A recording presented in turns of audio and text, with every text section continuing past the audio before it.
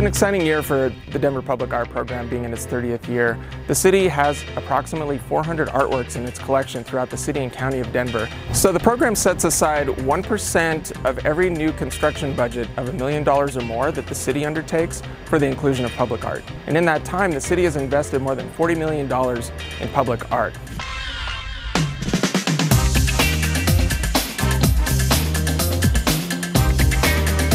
We live in Castle Rock down south, and we like to make the drive up here just because we love the museum here. It's one of our favorite things to do together, and not only the art inside the museum, but outside the museum as well. We like to walk around, look at the different sculptures and so forth. So we love it down here.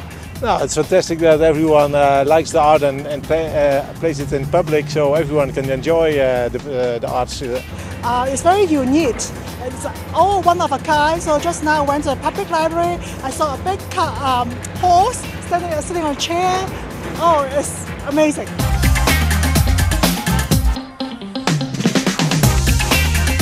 We know that there are some very recognizable pieces out there, like the Blue Bear and the Mustang at the airport. But we're also encouraging people to get out there and seek some of the pieces that are maybe hidden in plain sight, or might be in your neighborhood that you might see every day, but might need to take another closer look at. The piece behind me is called Flower Girl. It's at the Denver Botanic Gardens. It's by a Colorado artist named Madeline Weiner. It's one of my favorite pieces, recently acquired in the collection about 2 years ago. What's your favorite art you like? I like that huge boom and that sweeping thing. I think like the huge paper towels are kind of the funniest part. The public art that I see today is like really unique, really special. For as long as I've been here, I've seen it. I always wondered what is the meaning of just like a broom sweeping up dust until now, and then I see the artist just thinking about so many things. It makes me proud of our city.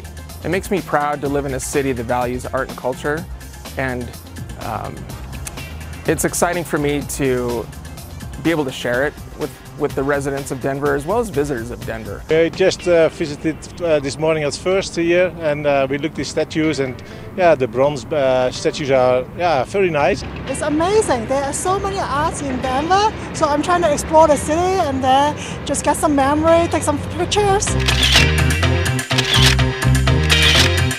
Most of all, we really just want people to share their excitement and enthusiasm for the public art collection with us. What we're doing this year is we're asking people to share their most favorite pieces of public art with us on social media. We want people to submit their most creative interpretations of public art or just their best photographs, and that might be interacting with the piece, it might be taking a best selfie with the piece, might be maybe you're a photographer and you want to capture a really interesting shot in the best light. So any of those would be great. You can post your photographs on social media, Facebook, Instagram, and Twitter with the hashtag DenverPublicArt30.